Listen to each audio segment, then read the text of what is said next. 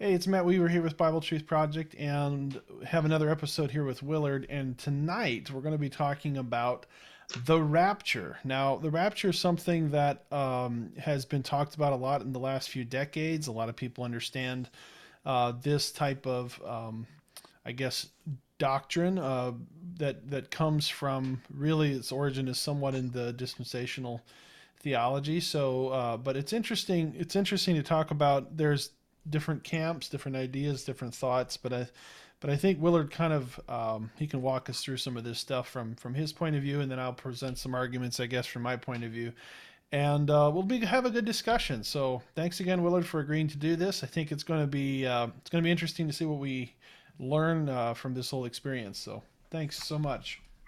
Yes, well, always a pleasure to have discussions and um, sharpen each other's swords, so to speak. Looking forward to it. Perfect. So I guess from your standpoint, as I understand it, you would kind of hold to a traditional dispensationalist understanding of the rapture, I guess, and so just walk us through kind of the basics. What is a rapture? What does it mean? Where does it get its foundation, etc.? Okay, you want me to start passage at a time or to kind of lay out? Uh, I don't know what. All right. Well, Thessalonians, First Thessalonians speaks about the Lord descending, and let me just pull that up here. The Lord Himself will come down. You want to pull it up on the screen, or should I just go ahead and I read? can hear. Where is it at? First Thessalonians 4:16. Okay, here 416, almost there.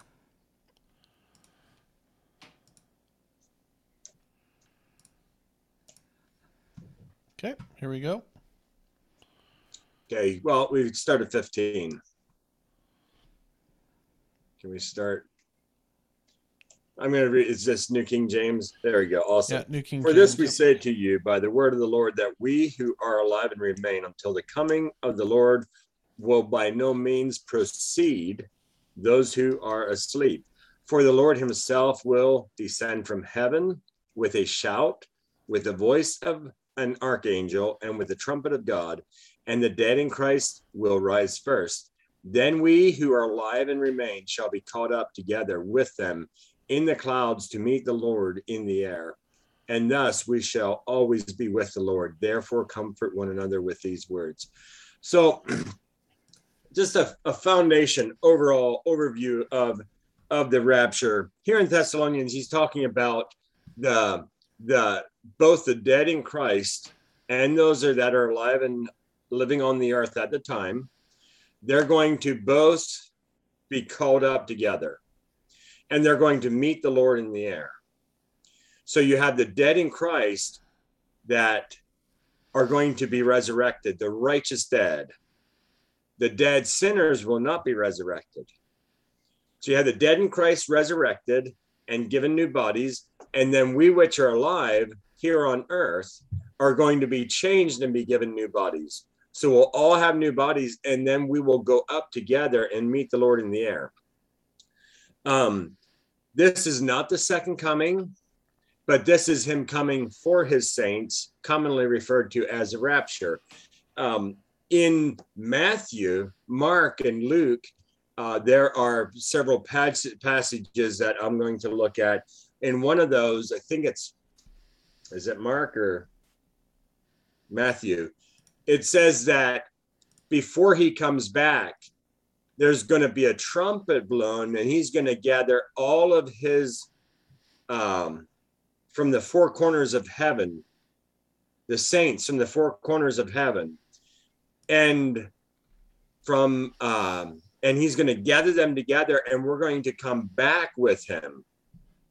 So we're all going to get there before His second coming. Another thing, and that is in, well, let's go to Isaiah 26. And I'd like to read a few verses there as well. Can you pull up Isaiah 26 and let's go maybe verse 19, 20, 21, we're going to read. Here's another passage that talks about this same thing.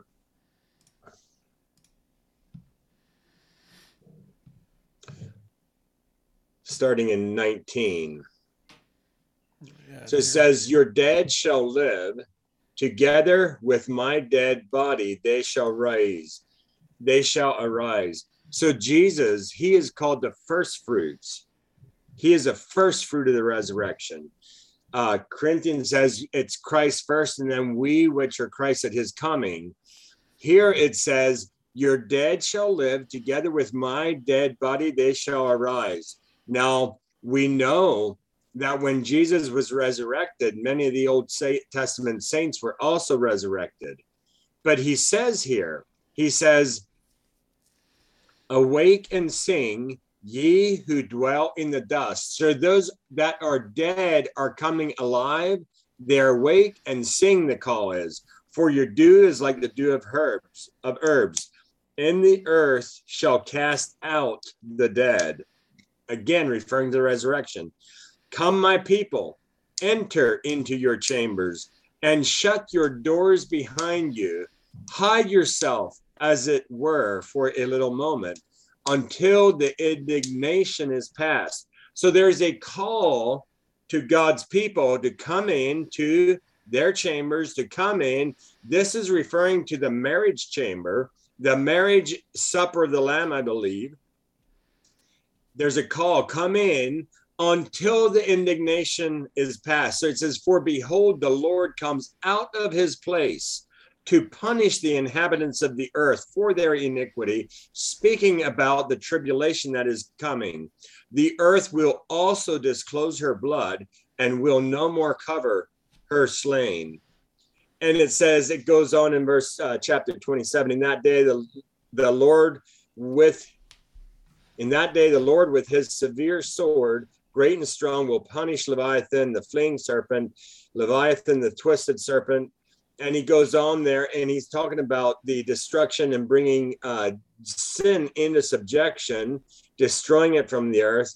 I believe referring to the devil being bound 1,000 years at the end of the tribulation period. So this is just another passage here besides the Thessalonians. And then I want to go to the New Testament, and there's 3 passages I want to go there. And maybe I'll just lay this out, my understanding of it. And unless if you have thoughts or questions in the process, go ahead. No, go ahead. Okay. I'll just make some notes to come back to. Okay, so then let's go to Matthew chapter 24 next. You know which verse? You know what? I'm just going to overview. Let's just point to verse. Let's do an overview of 20. You know what? Let's go into chapter 25. Okay. So first, an overview. Can you scroll back? Do you have 24 right above this, or do you have? Yep.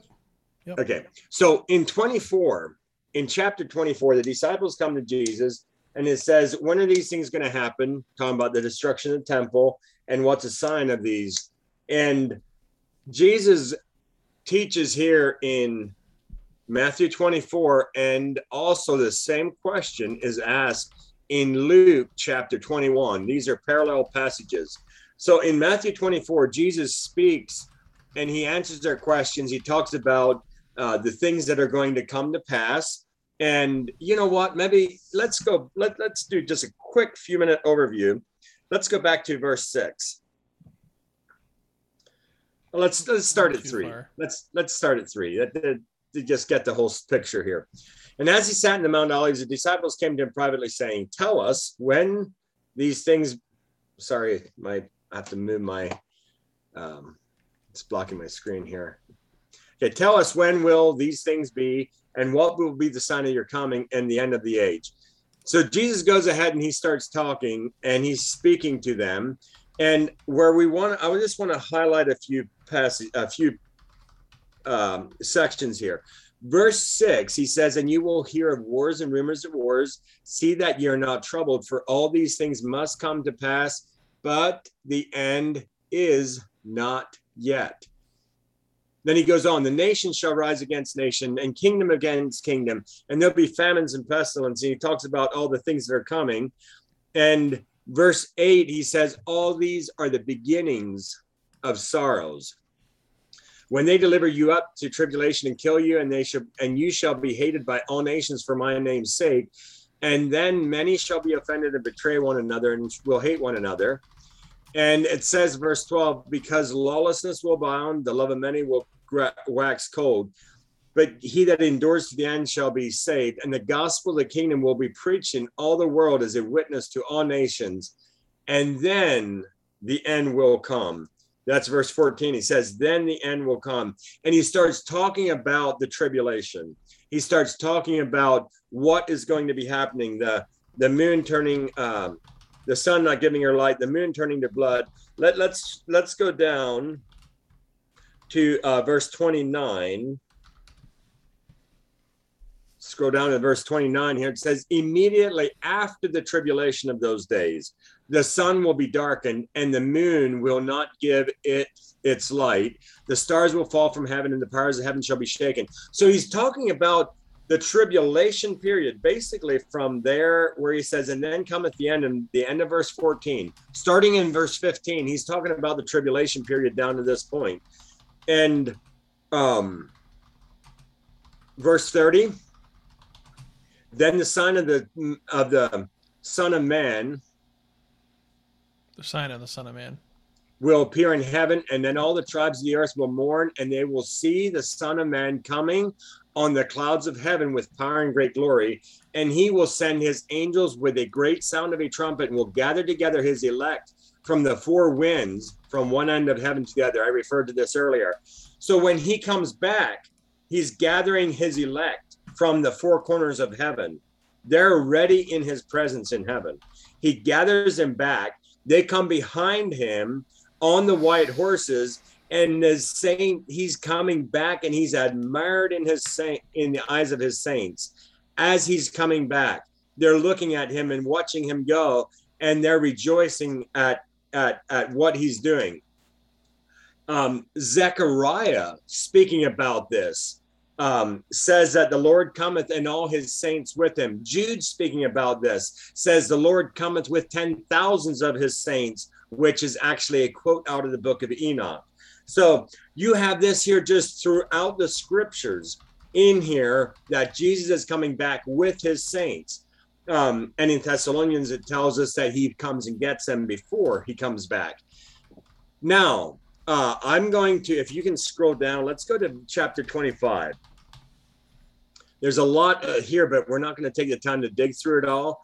But here in the first verse of chapter 25, after Jesus is talking about the tribulation, after he's talking about all this, he says, then, T-H-E-N, referring to the time, he says, then shall the kingdom of heaven be likened to the 10 virgins. And in answering the question of the disciples, what is going to be the signs and when are these things going to come to pass? He speaks about the tribulation, and he says that my kingdom is going to look like this at that time when the tribulation is happening.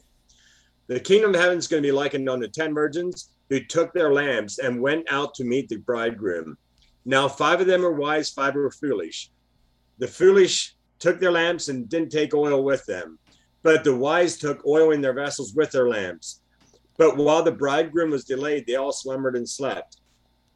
And at midnight a cry was heard, behold, the bridegroom is coming. Go out to meet him. Then all those virgins arose and trimmed their lamps, and the foolish said to the wise, give us of your oil. You know all the story. You know the rest of it here. I'm going to just go down. They were told to go out and buy, and the bridegroom came, and the ones that were ready went in with him, and the foolish came. And when the foolish came, in verse 11, the 5 foolish virgins, they knocked and they cried and said, Lord, Lord, open to us. But he answered and said, assuredly, I say to you, I do not know you. And he says, watch therefore, for ye know neither the day nor the hour in which the Son of Man is coming. So this is a picture. This is a picture of the church, of God's kingdom. This is a picture of the church at the time of the tribulation. There's going to be half the church, or 5 wise virgins, that are taken into the marriage feast. There's going to be 5 foolish virgins that are not prepared. They do not have oil in their lamps. Holy Spirit, when Holy Spirit is referred to in the scripture, it is referred to as an anointing, the same way that oil. So the foolish virgins were Christians who were not walking in a Holy Spirit anointing. The wise virgins were walking in the Holy Spirit anointing. They had oil. They had a Holy Spirit, his presence and his anointing in their soul, in their life. So I believe this again is a picture of the 5 wise virgins of the rapture. Jesus spoke quite a bit about watching and being prepared, that we are not surprised, and that we are ready and we are prepared to meet him. Now, I want to go to Luke chapter 21, and here's the mirror to chapter 24 of Matthew. It's a passage that mirrors it. Same question was asked, recorded, the record of the same question being asked. And I just want to look at verse 21. Verse 36, chapter 21, verse 36. So we go down through chapter 21, Jesus explaining the same thing, the record that was given. And down in verse 36, Jesus tells them, he says, watch therefore at the time of the tribulation. He ends by saying this, watch therefore and pray always, that you may be counted worthy to escape all these things that will come to pass, and to stand before the Son of Man. So the 5 wise virgins, those who are dead in Christ, those who are alive and remain, who are prepared, we are the ones that are going to be prepared and ready, have oil in our lamps. We are told we're to pray that we're counted worthy to escape. Those that escape are going to find themselves in the presence of the Son of Man by that verse. And then one more passage I want to look at, and that's Revelation chapter 2. And you don't have to go there. I'll just refer to it. Revelation chapter 2. And this is the Church of Philadelphia. So Jesus introduces himself to the Church of Philadelphia as the one who shuts the door and no man opens it, and opens the door and no man shuts it. He's introduces himself to the Church of Philadelphia with the same language that he speaks about with the 5 wise and 5 foolish virgins. And he tells the Church of Philadelphia they have not denied his name and they have a little strength. And because of this, he says, I'm going to keep you from the hour of trial which shall come upon the earth, to try every man that dwells on the earth. I believe the Church of Philadelphia is a picture of the raptured church, the end time church. He says, you have a little strength, you have not denied my name, and because of this, I'm going to keep you from the hour of temptation, or the hour of trial, depending what translation it is, that's going to come on the earth to try every man that dwells on the earth. So I guess when I look at, I know I covered a lot of ground here, Matt, but when I look at all these passages, all pointing to a time when God is going to take his church out, the one that is prepared, and they're going to be with him at the marriage, in the marriage feast, the marriage supper of the Lamb, and they're going to return with him in Revelation 19 when he comes back in power and great glory. So that's in a nutshell, that's kind of the overall passages that are pointing towards this happening. There's a lot of people that in some ways it's not crystal clear. We don't have a passage that says bam, bam, bam, this is going to happen, but it is hidden within the word. So go ahead. 1, 2, 3, go. No. So I have made some notes here. Let me just get this situated here. So one of the things is that, and I'm just going to break this down for people who aren't necessarily familiar with the subject. Um, I was, I'm still learning the nuances and different ideas that people have. But as far as in general, there was a time that this type of material was very foreign to me as well. And when Mhm. you hear about it, it was just kind of like, it's so hard to fit the pieces and the puzzles, whatever. So the basic premise is generally speaking, to your view, is basically the idea that before the tribulation period really gets bad, and there's everybody looks at Daniel's 70 weeks, or the last seven, as a time period. Okay, so there's this one final week or one final time period or 7 year period. And a lot of people, the debate tends to be beginning, middle, or end, like what time frame. And if there is a tribulation period, because there's some people that don't believe necessarily in a tribulational period, um, you know, again, what happens at the beginning and what happens at the middle, what happens at the end. So a lot of the debate in the world, in the Christian world, about eschatology is really just a timing debate, Mhm. not necessarily as much a incident debate. Because, like for instance, I agree with certain aspects of things that will take place because the Bible talks about them. Right? You saw the Mhm. scriptures, etc. But timing exactly how the sequence of things can work could shift a little bit left or right, and it's not necessarily salvific, Mhm. if that makes sense. It's not like, at least I don't look at it that you have to hold to only this view dogmatically in order to escape. It's rather just being prepared, understanding that if this is the case, God will take Yes. care of you. But my some of the notes I did just with what you were talking about. So number one, the saints in heaven that you were referencing, which is, so from a first century, just a question mark in my mind, from a first century standpoint, when they're sitting there listening to Jesus on Temple Mount, he's got less than 120 followers. They're sitting up there talking, and in front of them is the temple. It's during coming up to one of the feast days, and so there's probably, who knows, 100,000, 200,000 people down on Temple Mount. In light of that context, um, the saints, who are the saints?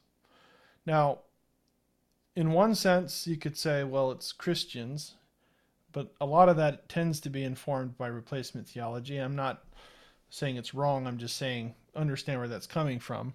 But in that context, is it Jewish people? Is it saints? Like, obviously, pre-resurrection, there are people that get caught up. Now, that's just one of the questions. Not huge, not a huge thing. And I'm not saying that I would understand one way or the other. We tend to clearly separate Jesus and say anything like post, pre. But just one of those questions. Who are the saints, or who are the elect that Jesus is referring to? M- Um, Go ahead. Well, most of the time, and this is one exception, but most of the time when it's talking about the elect, I would see it as talking about the Jewish people who are going to come through the tribulation period without being destroyed and accept Jesus as the Messiah at the end of the tribulation. That's where I see most of the time the elect is referring to.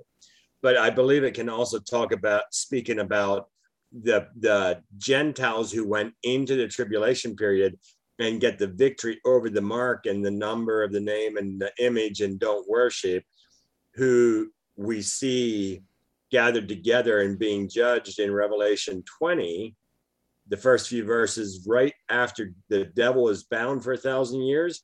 We see them brought out, and they go into the 1,000 year reign, reigning on the earth, as well as the raptured saints who came back with Christ. So I believe the elect could be both, but it definitely includes the Jewish people who come through the tribulation and embrace Jesus as Messiah.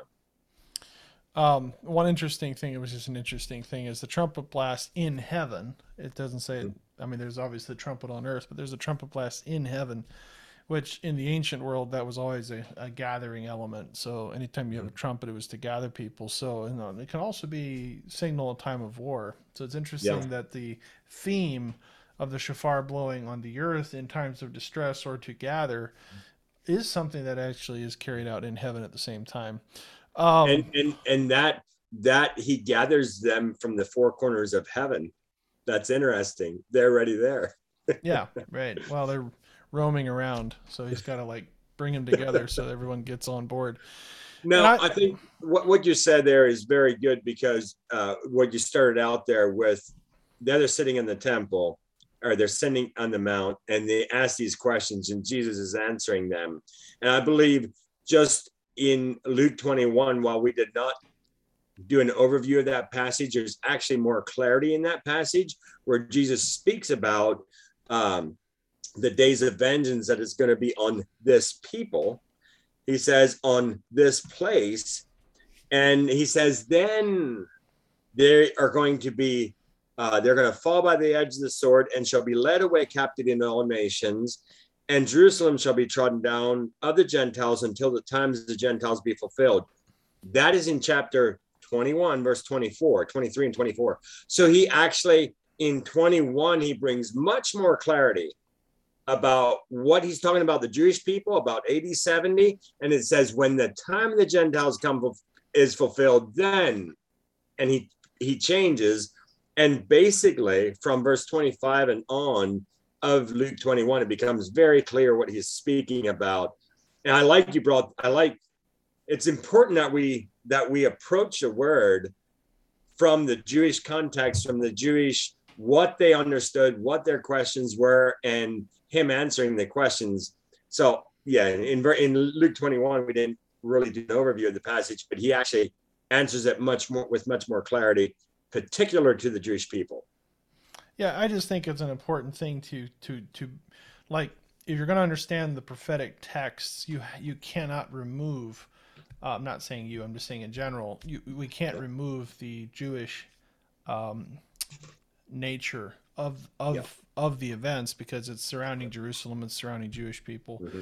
and of course believers, Gentiles. I mean, they're part of the picture, but they're not necessarily the focus. Right. The other thing was the timing of the resurrection, which is, I guess I could just give you a little rundown.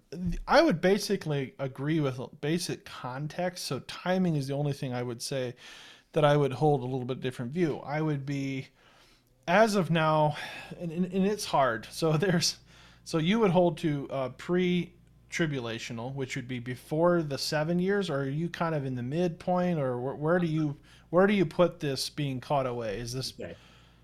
Very good question. I would actually put it, um, Thessalonians says that the man of sin is going to be revealed first.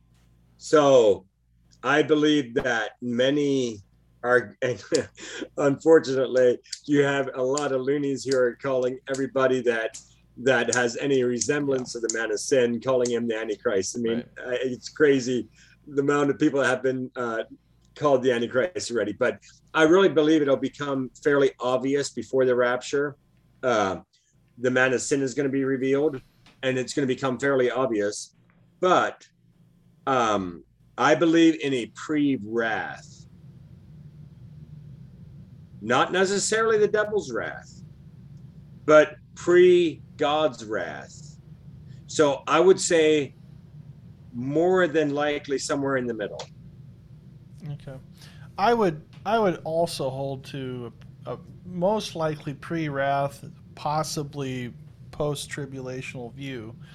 Um, I think there's more evidence pointing to a pre-wrath than there is a post-trib.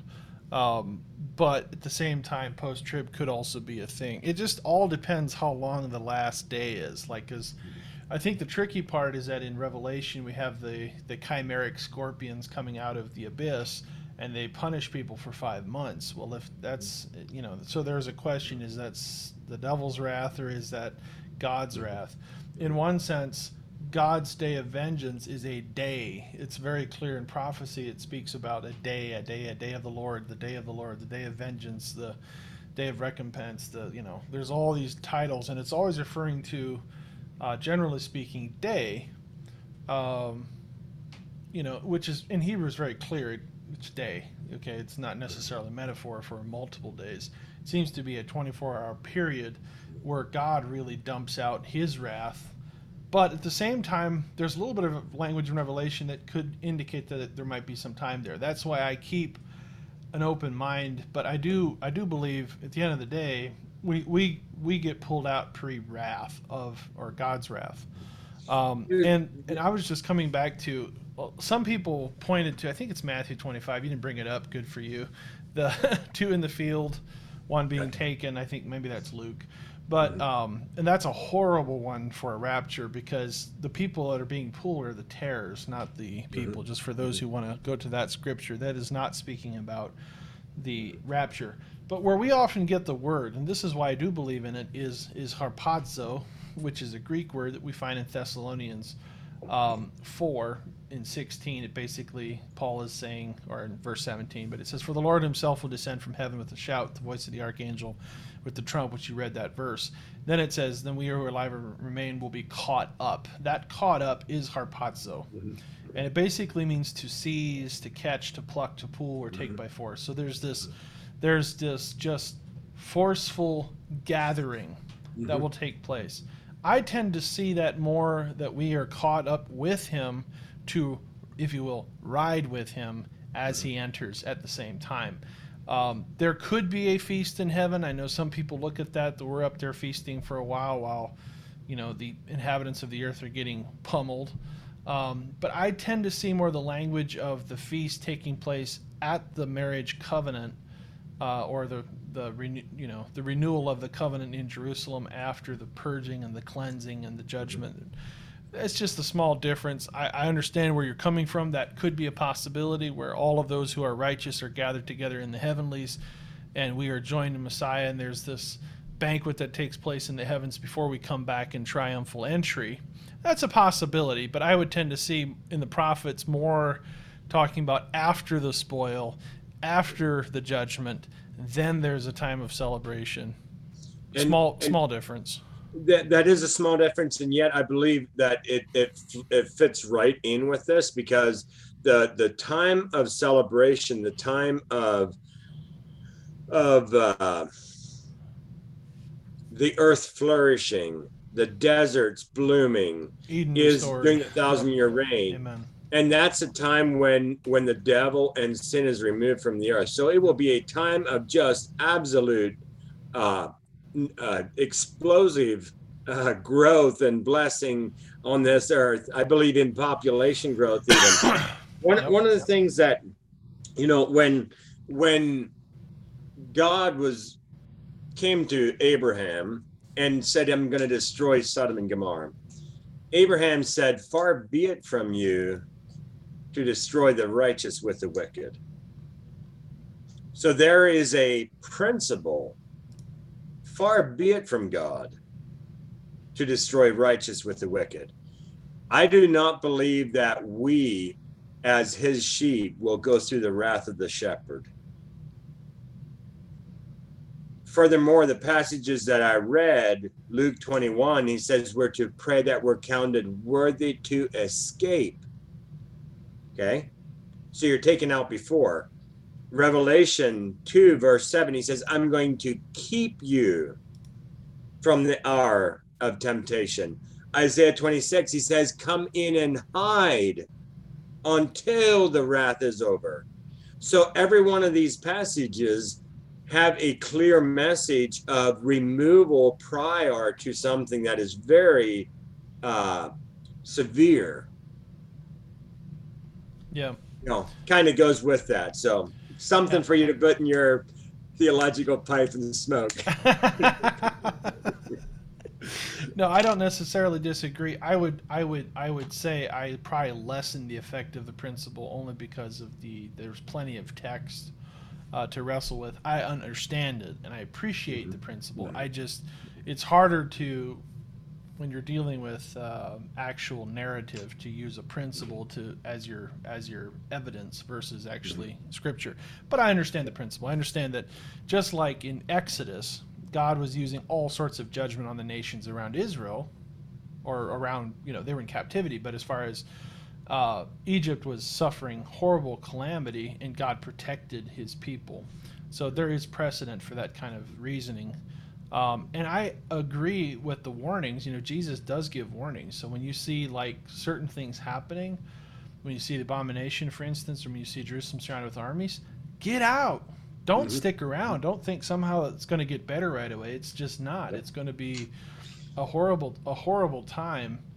And so from that standpoint, I 100% agree that, look, if people that are attentive, people that are listening, people that understand the scriptures, we're going to recognize the warning and go. Just like in 70 AD, if you had known Jesus' warning, and you saw Jerusalem surrounded by the Roman Empire and Titus riding his horse, the believers would have thought this is the warning of Jesus, which I agree probably holds a dual fulfillment. You would have got out, and inexplicably Titus puts a stay on the destruction of the city to let anybody out before he goes in. What is it? 3-day period or whatever it was. And so those who would have heard that message would have gotten out. I think probably a similar thing takes place where there is an escape route that is supernaturally enabled for those who know can get out.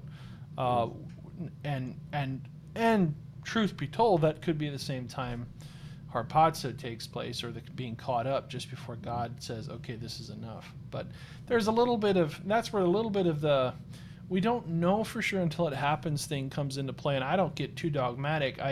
I can accept your position as, okay, that will happen. Like, I want to know that, because if that happens that way, I need to know what's going to happen. Or if it's a different position, I like to know that as well. But yeah, 100%.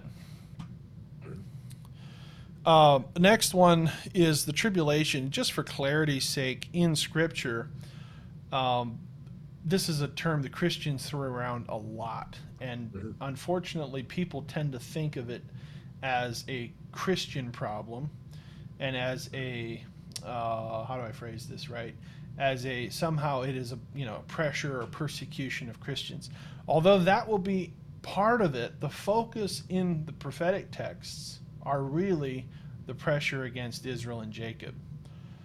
Now, of course, us being believers in the God of Abraham, Isaac, and Jacob are going to come under pressure in a global standpoint. But the real severe pressure, I believe, is actually the elect, is actually the Jewish people. And many of them will not escape. Many of them will be killed. According to Isaiah, it's 2/3 or whatever. And so with that, we have to understand this is a Jewish persecution that will also test us, because we have to understand God's going to bring these streams together again. Okay, Gentile believers, and we understand Messiah were one, but God called the Jewish people for a specific purpose. So these streams, after Jesus comes back, you're not going to have necessarily, I don't believe, how would you say this? Judaism and Christianity as separate belief systems. You're going to have Messianic Judaism, if you will. It's going to merge the Abrahamic faith together under Amen. Messiah the way it's supposed to be. So that's exactly what Jesus did. He broke down the middle wall of partition. He's made us one. Yeah. Now, they're not part of us because they're in unbelief, but someday they will be. They will be. They will be. And not only will they be, that's how actually my belief is the 144,000, which a lot of people wrestle over. To me, that they're really just the priests. If you study Ezekiel's temple, the Levites are called out again. So just my opinion, the 144,000 are special people that God calls out of each tribe to serve in the millennial temple. But it's just my opinion. You hit a couple very interesting points there. So one of the things, so the church of Philadelphia said, I'm going to keep you from the hour of temptation. The church of Laodicea, he says, go and buy gold that is tried in the fire. So the 5 foolish virgins, they were told to go out to them that sell and buy. And buying is not something that you just go out and you have money in your pocket, so you give it and in exchange. No, this is a process of a trial. This is a process of walking in the Spirit. This is a process of yielding to the Spirit, of going through trial, fiery trials. And I guess that's where I would say you have enough of wording like that towards the church, Laodicea particularly. I mean, he tells others, he tells the church of Pergamos, he says, if you don't repent, he says, I'm going to come and fight against you with the sword in my mouth. I believe the church of Pergamos is going to actually be the religious arm of the Antichrist. And when he comes back and fights against the Antichrist, he's going to take the beast and the false prophet. He's going to throw him directly into hell. Even the devil doesn't get hit. I'm sorry, directly into the lake of fire. The devil only is put in the pit. Right. At the great white throne judgment is when Right. death and hell are thrown into the lake of fire. Lake of fire is eternal, the eternal state. Yeah. The false prophet is thrown in there directly. Anyways, so that's one thing. The other back to this, what you said about the 144,000 and the Gentile age, the Jewish age. You are right. The tribulation period is a time of Jacob's trouble. And the time of the Gentiles has come to an end. The time of the Gentiles has been fulfilled, and God changes and shifts. And because of his promise to the fathers, Romans tells us it's because of the father's sakes, for the father's sake, Abraham, Isaac, Jacob, the father's sakes, that he goes back to the Jewish people and he begins to pull them back. It's Romans 11, and deals with them and brings them back into that covenant. But he's going to take them through the fire, the time of Jacob's trouble, this tribulation. He's mainly working with the Jewish people. Now, in that, there is a transition we need to understand. And maybe I don't know if I ever told you my understanding of this. So Jesus died. Jesus was born about BC 3. He died right around 30 AD. He's 33 years old.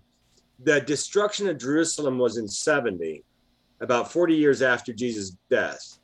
So you had a 40-year period where there was still people going into the temple and part of the temple worship, and there was a justification through that. Those people in Ephesus that Paul met, 12 men, first was Apollos and then 12 men that didn't know anything but the baptism of repentance by John the Baptist. I believe those men were walking with a clear conscience before God, and they were justified, even though they did not know that there was an infilling of the Holy Spirit or that Jesus the Messiah died for their sins. I believe the same way there was still justification up to the time the temple was destroyed. There was a justification to be had through the temple worship. Now, you might think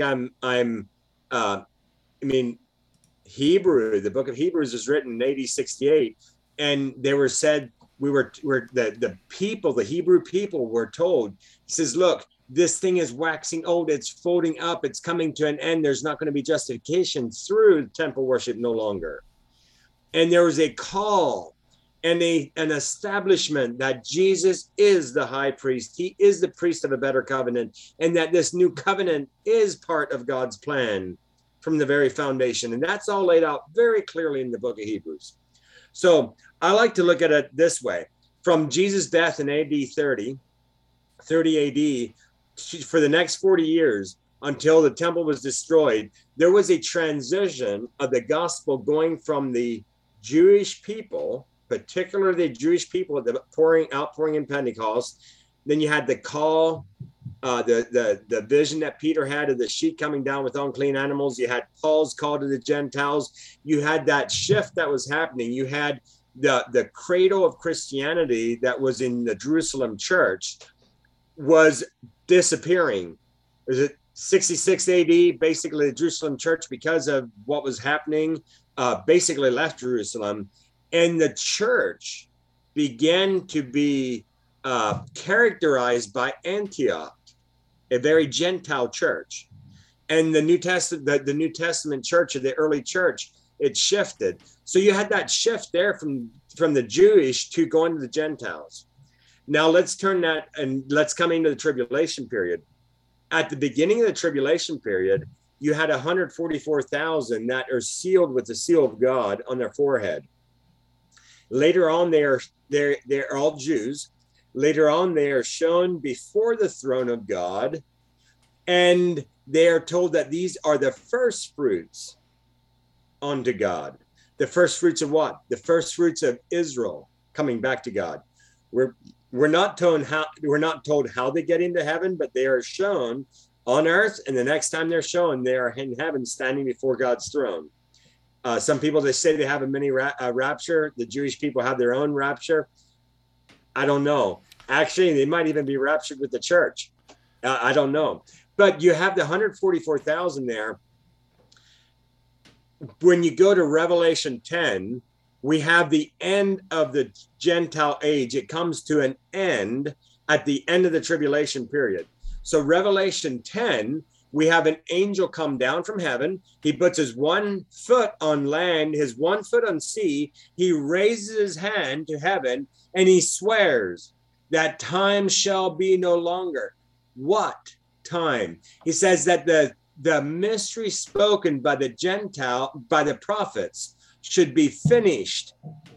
It's very clear in the New Testament that what the mystery was that was spoken by the prophets, it was hid from the prophets. They spoke about it. They spoke about things they did not understand. And Paul reaffirms that again and again throughout the New Testament, that this mystery is a Gentile age.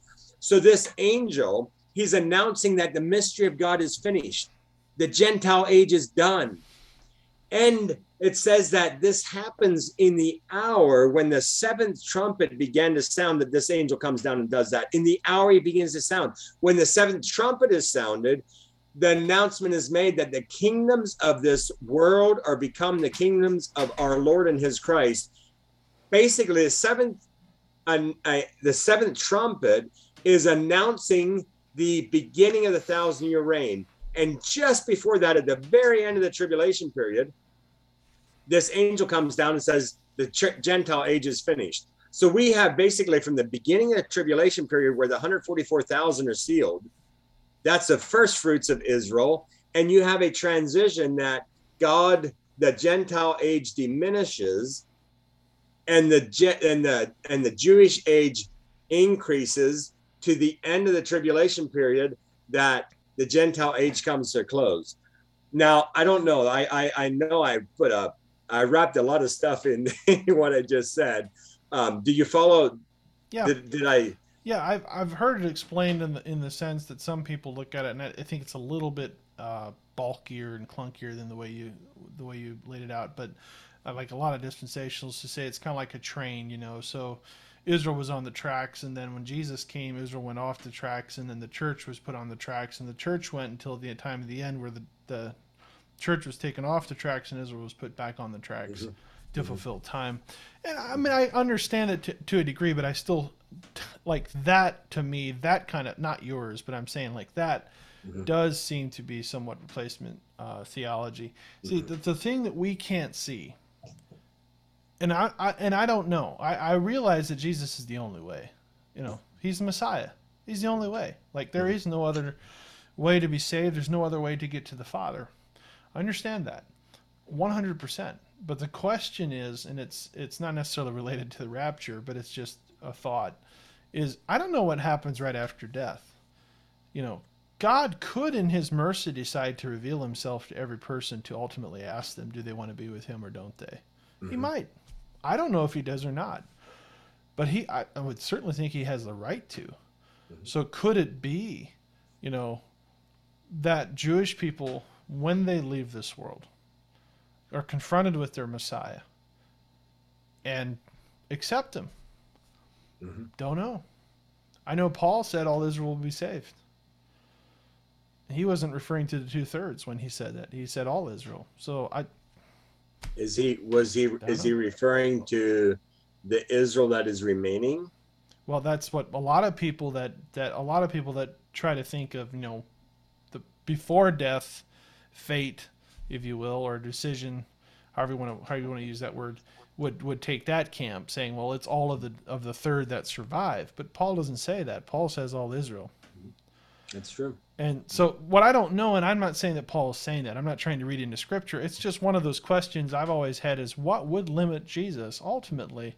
I don't know that you leaving this body to go into a heavenly body, um, like Jesus can give your technically he could appear to you in your last moments and reveal himself and ask, do you want me or do you reject me? And and when and he says that we're going to receive the rewards for the deeds done in the body, Mhm. there's still a rewards judgment. Oh yeah, that's not salvation in the sense of, look, righteous or unrighteous, Jesus is going to resurrect everyone. Yep. Yep. Every human who has ever lived, as I understand it, will experience resurrection. The righteous will experience it as coming. The unrighteous will experience it at the end of the age, uh, just in time for the white throne judgment, or actually for the white throne judgment. And the reason that that's actually, I've never really heard a lot of preachers talk about that, but I thought about that one day. I was like, wait a minute. You mean every person who has ever lived will actually get to experience the resurrected body of Jesus, like physically, like their body will be resurrected. Everybody's going to experience that. And the last people, okay, now they've been because we were all born under Adam. Okay. Mm-hmm. Okay, we all have the body of Adam, but we'll all be given the body of Jesus, which is the resurrected body. He's going to be this new father, if you will. Okay, So, but at that moment, God judges them, and they experience the lake of fire in the resurrected body, and it's called the second death. Ooh. so okay, that's a little different. I never even thought of that. What I would have how I would have viewed that is that at the resurrection, we're going to be given our new bodies. And yeah, back to that, the Bible clearly speaks about the resurrection of the just and the resurrection of the unjust. Mm-hmm. And it splits it up. It's interesting that he in mentioning them, and he mentions it as if it's two different events, because it is. Yep. But I would have said that the righteous are going to receive a new body, and the wicked, their souls are going to come to, but not necessarily their bodies. But it's a resurrection, It's a resurrection. and it's another death. Now, You're right. what does the death of the resurrected body look like? Blessed and blessed and holy is he that has part in the first resurrection. Upon him the second death shall have no part. So I guess that idea of having the same body. Yeah, I'm gonna have to chew about that. That is gonna go my theological fight. I'm not saying that I have this great revelation. It was just something that hit me one day as I was thinking about it. Actually, I was writing my book, Mm-hmm. and I was studying, and it just hit me. It's like, wait a minute. So all will be, so in the part where it talks about the resurrection of the flesh, or Paul talks about the flesh of Adam, or he's talking about the body types, Mm-hmm. and then he talks about Messiah or the resurrection. It's a difference, if you will. Our body's a seed for that ultimate resurrection, Mm-hmm. which we can see that Jesus did. So Jesus regenerated, and I just explained to somebody on Saturday in a Bible study I was at. So, for instance, we have a body of sin which we inherited from our parents. Mm-hmm. Okay, so our parents gave us this body, and this body, unfortunately, has the faults of Adam and Eve, the original parents. So we still bear the body of mom and dad, Adam and Eve, and the stuff that goes with that. But Jesus is going to resurrect the body, Mm-hmm. and it's a second man, Adam. So there's another Adam, or another father, who will resurrect the whole world after his own order. Mm-hmm. And then it was like, okay, so the just are first, and they'll experience the 1,000 years the way God wanted, and the unjust will experience resurrection just before they're judged forever. Which to me, then I look at Gehenna, and I was like, there's some people that talk about annihilation or whatever. It's kind of off topic, but it to me all of a sudden is like, but they're in resurrected immortal bodies. How are they going to die? It Mhm. doesn't seem like they will, because they'll have been given immortality, but in the space they wanted it. Mhm. I don't know. So there will be a resurrection of life, resurrection of damnation. The resurrection of life is going to be eternal life. Um, and here comes a great debate. Is there such a thing as eternal death? Yeah. Well, I look. I mean, there's a good case. I hope. I mean, maybe I shouldn't say I hope, but I could see God having the mercy to annihilate, I guess, which is a state of being. At least he's going to. But Scripture seems to somewhat point to the fact that no, it's a perpetual burning holding place.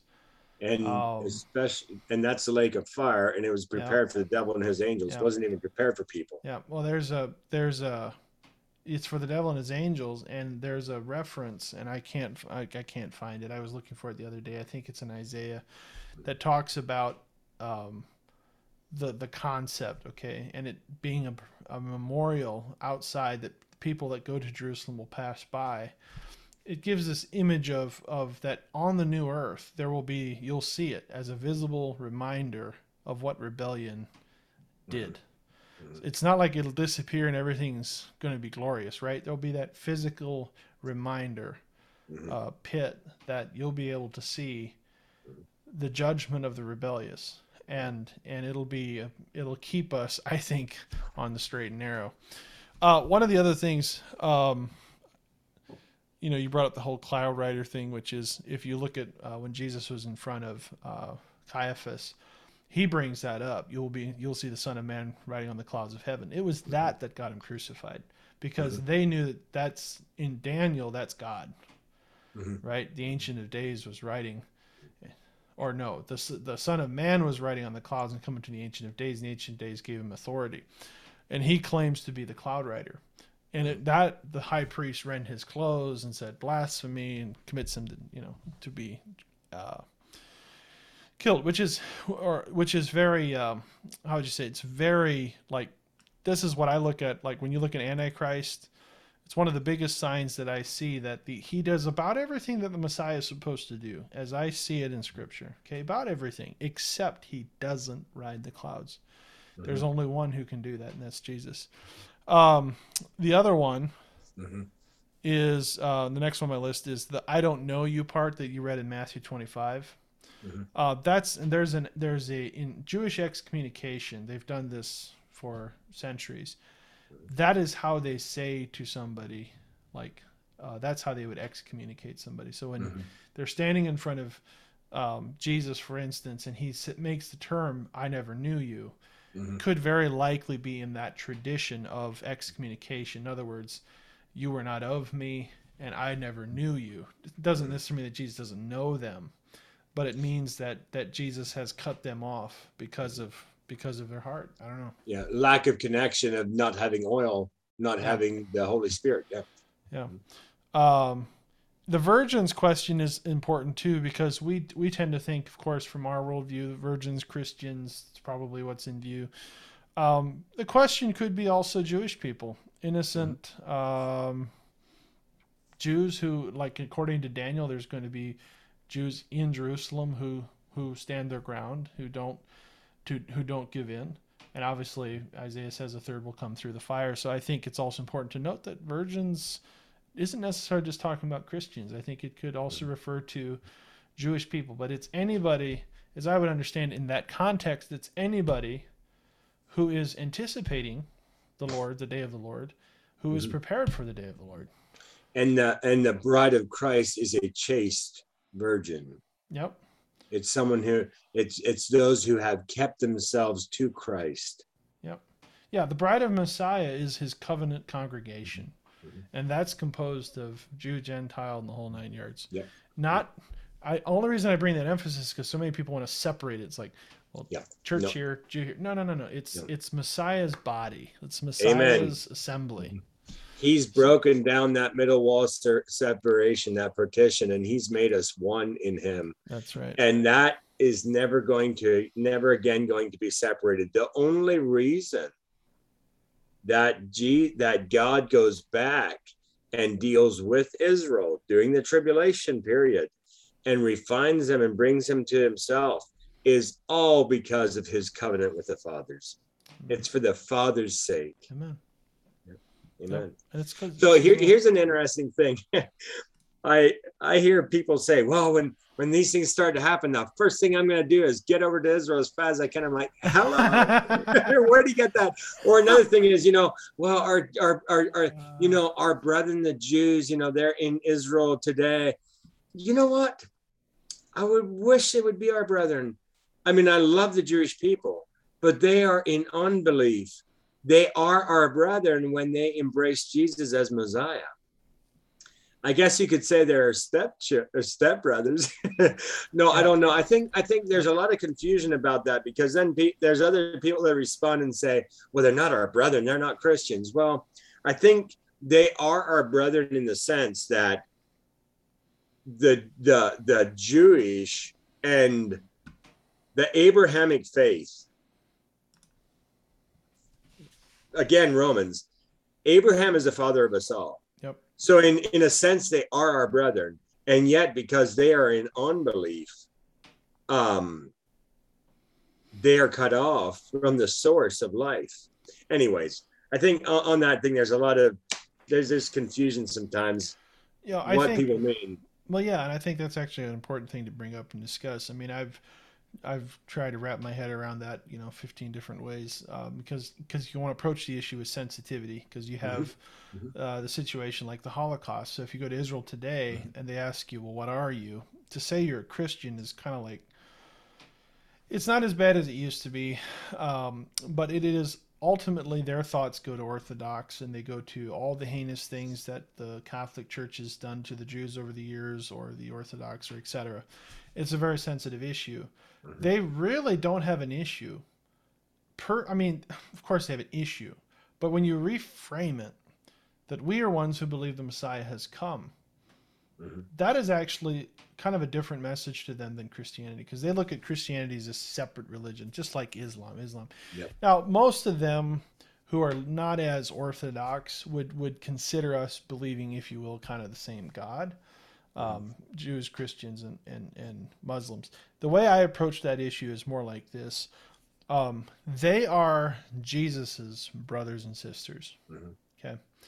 They are of that household. They are Abraham's descendants. And we also, by faith, are children of Abraham. So in that sense, there's a family connection. However, just have family connection does not mean that you are an inheritor of salvation. Salvation is something, whether you're a Jew or Gentile, that you get when you receive Messiah and accept what he is doing, has done, etc. And so, in one sense, you can say, yes, there are brothers, but not in the sense of fellowship of faith, because they don't share in the fellowship of Messiah. Now, if they share in the fellowship, they are true brothers and sisters, because they're one in Messiah. But in the sense of brothers and sisters, in the sense that they're children of Abraham, yeah, I can understand from that context. It is a touchy issue, and it's one of those things you just have to balance, but not overstate. Like, I'm not one of those who will go to a Jewish person, in my opinion. I mean, you have to always approach this carefully, but if they say, well, can I go to heaven? Well, I say, well, ultimately that's not my decision. Okay. But there's a Jewish Messiah who came to earth, who did what the prophet said in Isaiah 53, gave his life, etc., as a atonement for iniquity. And not only that, ritually speaking, the temple was destroyed in 70 AD, and Jewish people have been ritually impure ever since then. Technically, according to Scripture, to be righteous before God, you have to sacrifice. So Jesus, being a sacrifice, or atonement, if you will, as a righteous person, as somebody who is a substitutionary sacrifice, or a substitutionary atonement by way of righteousness, and they understand that concept. That is what makes us righteous. So our faith, our emunah in Hebrew, in Yeshua, is what makes us righteous, because he was the most righteous man who ever lived. And it's a nuanced discussion, conversation, but there is only one way There's only one to get when we get to the Father. That is through Yeshua. I'll say this: there was a near-death experience I was listening to of a Jewish individual, a young man who was not observant, and he's from Israel. And this happened, I think, 2 or 3 years ago, and he died, and he went to Gan Eden, or the Garden of Eden, but it really struck me because he saw himself, and as I remember this incident, he saw himself in the lowest part of Gan Eden. And there's these higher levels, but he couldn't get there because he had to be really righteous to get there. And it's interesting because a lot of times when you hear Christian testimonies, they land and they're outside the city of God, which I see is on the top of the mountain. So some people, that might stretch some people, but as I understand the world that we can't see, the unseen realm, which is where the spirits go when they leave these bodies, there is probably levels that people attain to. So some might be righteous by their works, but they could never enter the throne of God. They could never enter the throne of God. And there's others in a lower sense who experience the deepest depths of hell, areas that weren't even built for them. And I don't understand that all. I'm not going to claim like I do. But it struck me that even in their experiences, what Christians experience is the presence of God. And that's something that in his experience he couldn't, because that's so holy and so unbelievable and unattainable. You have to be so righteous to get into the presence of God. It was intriguing to me. So Revelation 22, it talks about about heaven and all that. And then it says, blessed are those who do his commandments, and they that have the right to the tree of life and may enter through the gates of the city. People will be there that do not have the right to the tree of life, because it says, but outside are dogs. Outside the city are dogs and sorcerers and sexually immoral.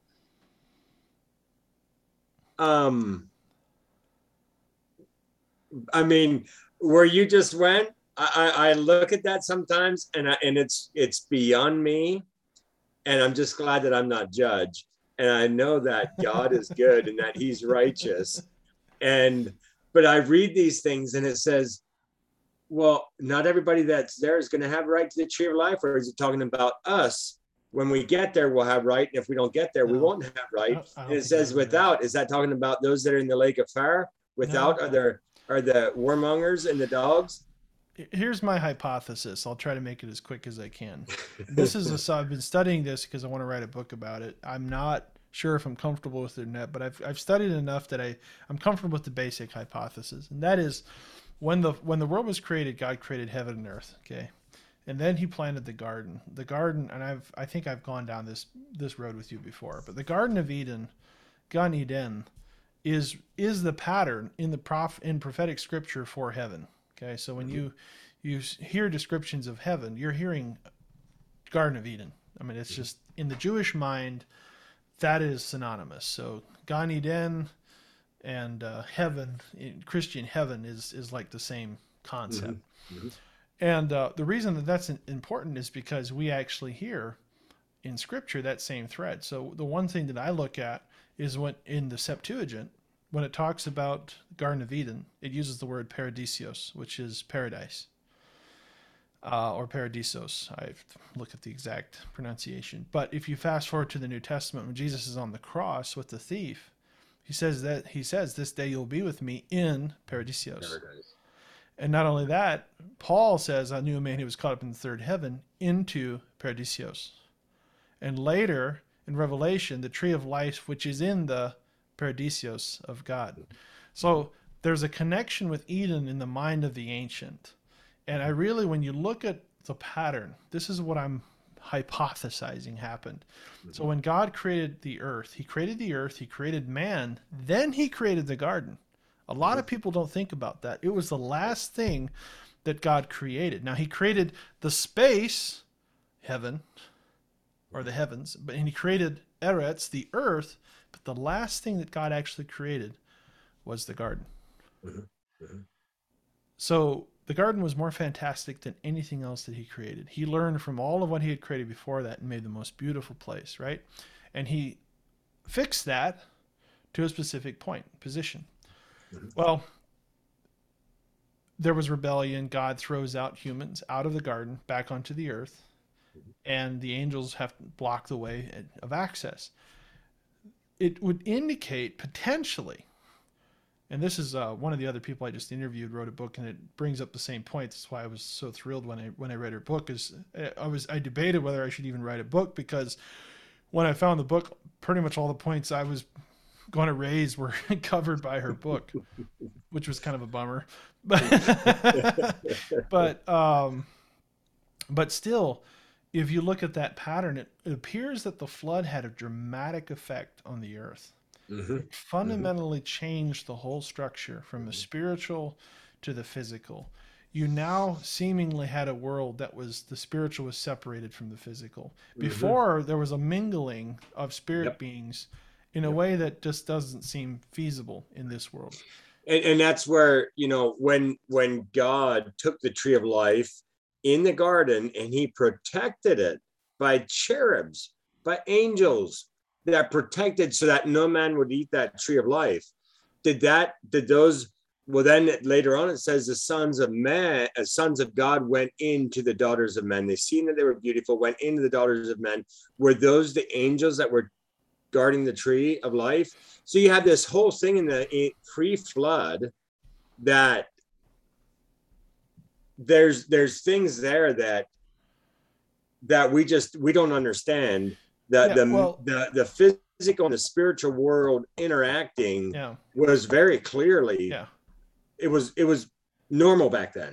It would Well, it's seem still normal today. It's just that our eyes are blinded. right. I mean, It would seem to me that where God dwells is a mountain according to Scripture. It's a holy mhm, mountain, mhm, and it's a mountain that I believe is in Eden. Okay, so mhm, it's in mhm, paradise, and I don't believe it actually went anywhere. I think God veiled us from seeing the physical reality of His holy place, His dwelling place, and He put the cherubs. And the interesting thing about cherubs is cherubs are throne guardians. They're not just miscellaneous angels. So when mhm. He puts cherubim, cherubs guarding the access to Eden, that's throne language. That's not talking Yeah. about just a willy-nilly garden. That's protecting the presence of God. Well, if you fast forward, so the first thing that happens after the flood is God wants the pattern to remain. So so if you look at, like, for instance, in the Near East, ancient Mesopotamia, etc., they started immediately after the flood. What was the first thing Nimrod did? Build a tower, Mhm, right? The mhm, name of the city from that forward was known as Babylon, which mhm, is called Gate of the Gods. Bab is mhm, gate, Elyon, God, right? So mhm, Babylon, what were they doing? They were building a tower. They wanted their own cosmic mountain. And from that point on, you find pyramids all over the world. Same pattern, same spiritual high places, right? And and it's and the same thing today. oh, 100%. And not only that, if you look at the Egypt one, in Giza, there's a sphinx that sits on the east side, protecting the access to the pyramid. It's just like straight out of Eden, right? And then what you see, I think, what happens in the last days is not necessarily. I think it's actually just a manifestation of Eden back on Earth. Like, in other words, we'll see Eden again materialize. And what happens is this massive earthquake takes place, and there's a huge upheaval that takes place in the Mediterranean or in Israel that creates a plain. And it's there that the city of God, or that's there that the preparation begins. Okay, but on the south side of that preparation, there's an 11 by 11 mile section that's prepared for as the city. The temple is further north, but the city is to the south. And then in Revelation, it says that New Jerusalem will come down out of heaven. Mhm. So it seems to be that Eden will again materialize. So what is a spiritual reality today? Like, I think if we pass, we probably go to Eden, paradise, and we get to experience it. But it will again fuse with earth, Mhm, mhm. and God's And throne that will again be visible on earth. that paradise was in the lower parts of, you had paradise within uh Sheol, the place of the dead. You had paradise in Hades, the righteous dead, wicked dead. Hmm. So when Jesus In the went down, grave, he which is, delivered yep, he delivered paradise. He took paradise into God's presence. And someday that's going to come back down here and fuse with earth again. Yeah. Yeah, there's Interesting. this the spiritual connotation is that the ancients, so the under the waters, under the seas, and this is part of the stuff I want to write in the Yep. book if I may decide to do it. Even the Bible alludes to it in I think it's Isaiah 28 talks about the primordial ruins that are in the bottom of the depth. Like there are ruins that archaeologists have found in like the Mediterranean basin under the water. Yep. Yep. And it's like, are you kidding me? Their city is under there? And I really think, I wonder if this is what happened, is when God sent the flood, he destroyed the world order that we knew it, that was before. And the spirits of those people who were in those lower land cities, okay, the bodies died, but the spirits now became entrapped in the places where they were judged. And the reason I think that there could be merit to that is the fact that when Jesus cast the demons out of the Gadarenes and threw them into the pigs, where did the pigs run to? In the sea. And that's Why? exactly this thing they didn't want. They ran home. Yeah. They went down into the judgment the way they're supposed to. They want to get out. This, There's two don't, places in Scripture. There's the sea and there's the desert. Those are the two places where you'll find evil spirits. Their homes are. It's where the devastation takes place. and they didn't want Jesus to send them into the deep. No, but it's their home. Yeah. Yeah. Anyway, Very interesting. got off track. Good for me. All right. Any other thoughts on the rapture? And I think we can call this session an end. No, I not right off. I know there's other passages, we could have looked at the resurrection in 1 Corinthians 15. There's a lot that is said there. But it all meshes with what we discussed. Christ the first fruits, afterwards we which are Christ at his coming. I think the big thing is here, two things. We had mentioned Fire! Smoke alarms are going off. Well, we're going to have to wrap it up. It's the rapture. Oh, yeah. Well, hey, that trumpet's going to sound different than smoke alarm. My kids and family are here. Somebody probably burned something in the oven or something. Here, hang on. So I just paused it there, so keep going. Okay. So two things. One is this thing of replacement that God is through with Israel. That is a heresy, very serious heresy, that the church has replaced Israel. Because when you go to Romans 11, and I think that's actually, I'd like to have a discussion with you and go into Romans 11. There's just so much meat there, way more than I could ever sum up in a couple minutes. That's one thing. The second thing is this thing about believing. You do not need to believe in the rapture or even understand the rapture to be ready. Believing will affect how you live. Your belief will affect how you live. But the important thing is, and that's to those of you who are listening, the important thing is that you are prepared, that you are ready, that you are walking in the Spirit. And this thing of walking in the Spirit is such a key thing to the new covenant. It is, Paul says, if you don't have the Spirit, you're none of his, you're not of Christ. And embracing Holy Spirit and walking Holy Spirit, do any of us do it perfectly? No, I don't do it perfectly, but I grow and I want the Spirit to consume more of my life and to be the one who leads me, to be the one who I rely on. And so I guess my call, my cry, my heart for the church is walk in the Spirit. If you don't understand who Holy Spirit is, ask God to give you Holy Spirit, because he will. He says he will. He promises that. And, you don't need to understand the rapture. I don't want anyone to be fearful in order to be ready, but walk in the Spirit and watch and be prepared. And that right there is the key. Nope. Amen. I think the only other point I'm going to make is on the issue of imminence, and I'm guessing you don't quite hold to the typical imminence view, which is that at any time, without warning, without any sign, bang, the rapture would take place, and there was no warning to it. Personally, I don't find that to be scriptural. I believe there to be signs and things that will precede that time, and then just before, it's going to be at the time of maximum pressure that the enemy is going to throw out. That's the point in which we will be taken, and God will pour out his final wrath.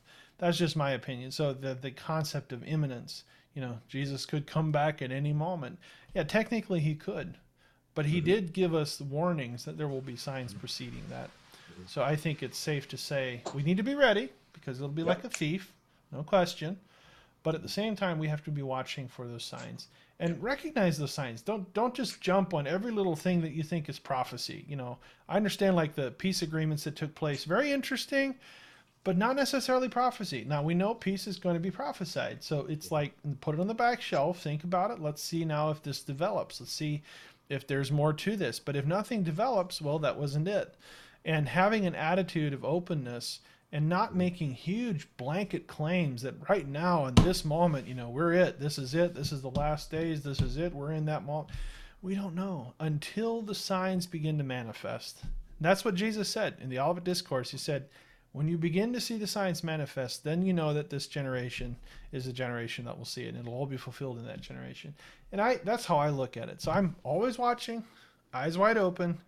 Interesting things happening, no question. We have some stuff happening in our generation that is very interesting. The way the geography, like the way the nations, we have Erdogan in the north, or even Afghanistan. There's northern kingdoms that absolutely could march on Israel and fulfill some of the precursor things. So it's just eyes wide open. Keep watching, but don't. And we have Israel, the Valley of Dry Bones. Yep. Back in their nation, they're again a nation, but there's no life in them. It's time, there's a time coming when God's going to blow on them and they're going to be revived. I believe that's speaking about a spiritual life. Did you see what was put up in front of the UN in New York? That beast. Some people were immediately going, "Oh, that's the beast of Revelation." It's not necessarily the beast of Revelation, but it is a it's not something that we should think as trivial. Like that is the type of creature that Revelation describes as being a snake dragon, okay, or a chimera, or a Bashmu in the ancient world. Like this is demonic stuff, plain and simple. And the devil's bringing these things out because he wants to normalize it. Yeah, it's like, oh, that's cool. That's art. No. That is not art. That's not art. I can tell you that. It's not art. And I didn't verify this. There was a thread on Facebook that said the name of it, I guess, was Peace and Safety, but then I heard that was just something on Twitter and wasn't actually that. It was a Guardian of Peace is the official name. Guardian of Peace. Yeah. Okay. Well, and truth be told, that is probably in the image of a cherub or close to ish. And so it's right, but we have to recognize there are cherubs that fell. So there's demonic. Well, we know the greatest one. That's the adversary was a cherub, and so that stuff is. Yeah. But the good news is, we have a king, we have a God, who's greater than any. His name is above every name, and there's a day coming that at His name every knee will bow. And every tongue will confess. Not only that, he created those things, so he has greater power than them. Amen. Awesome. Well, thank you so much, Willard, for doing this. I appreciate the time, and I'm sure people will enjoy this.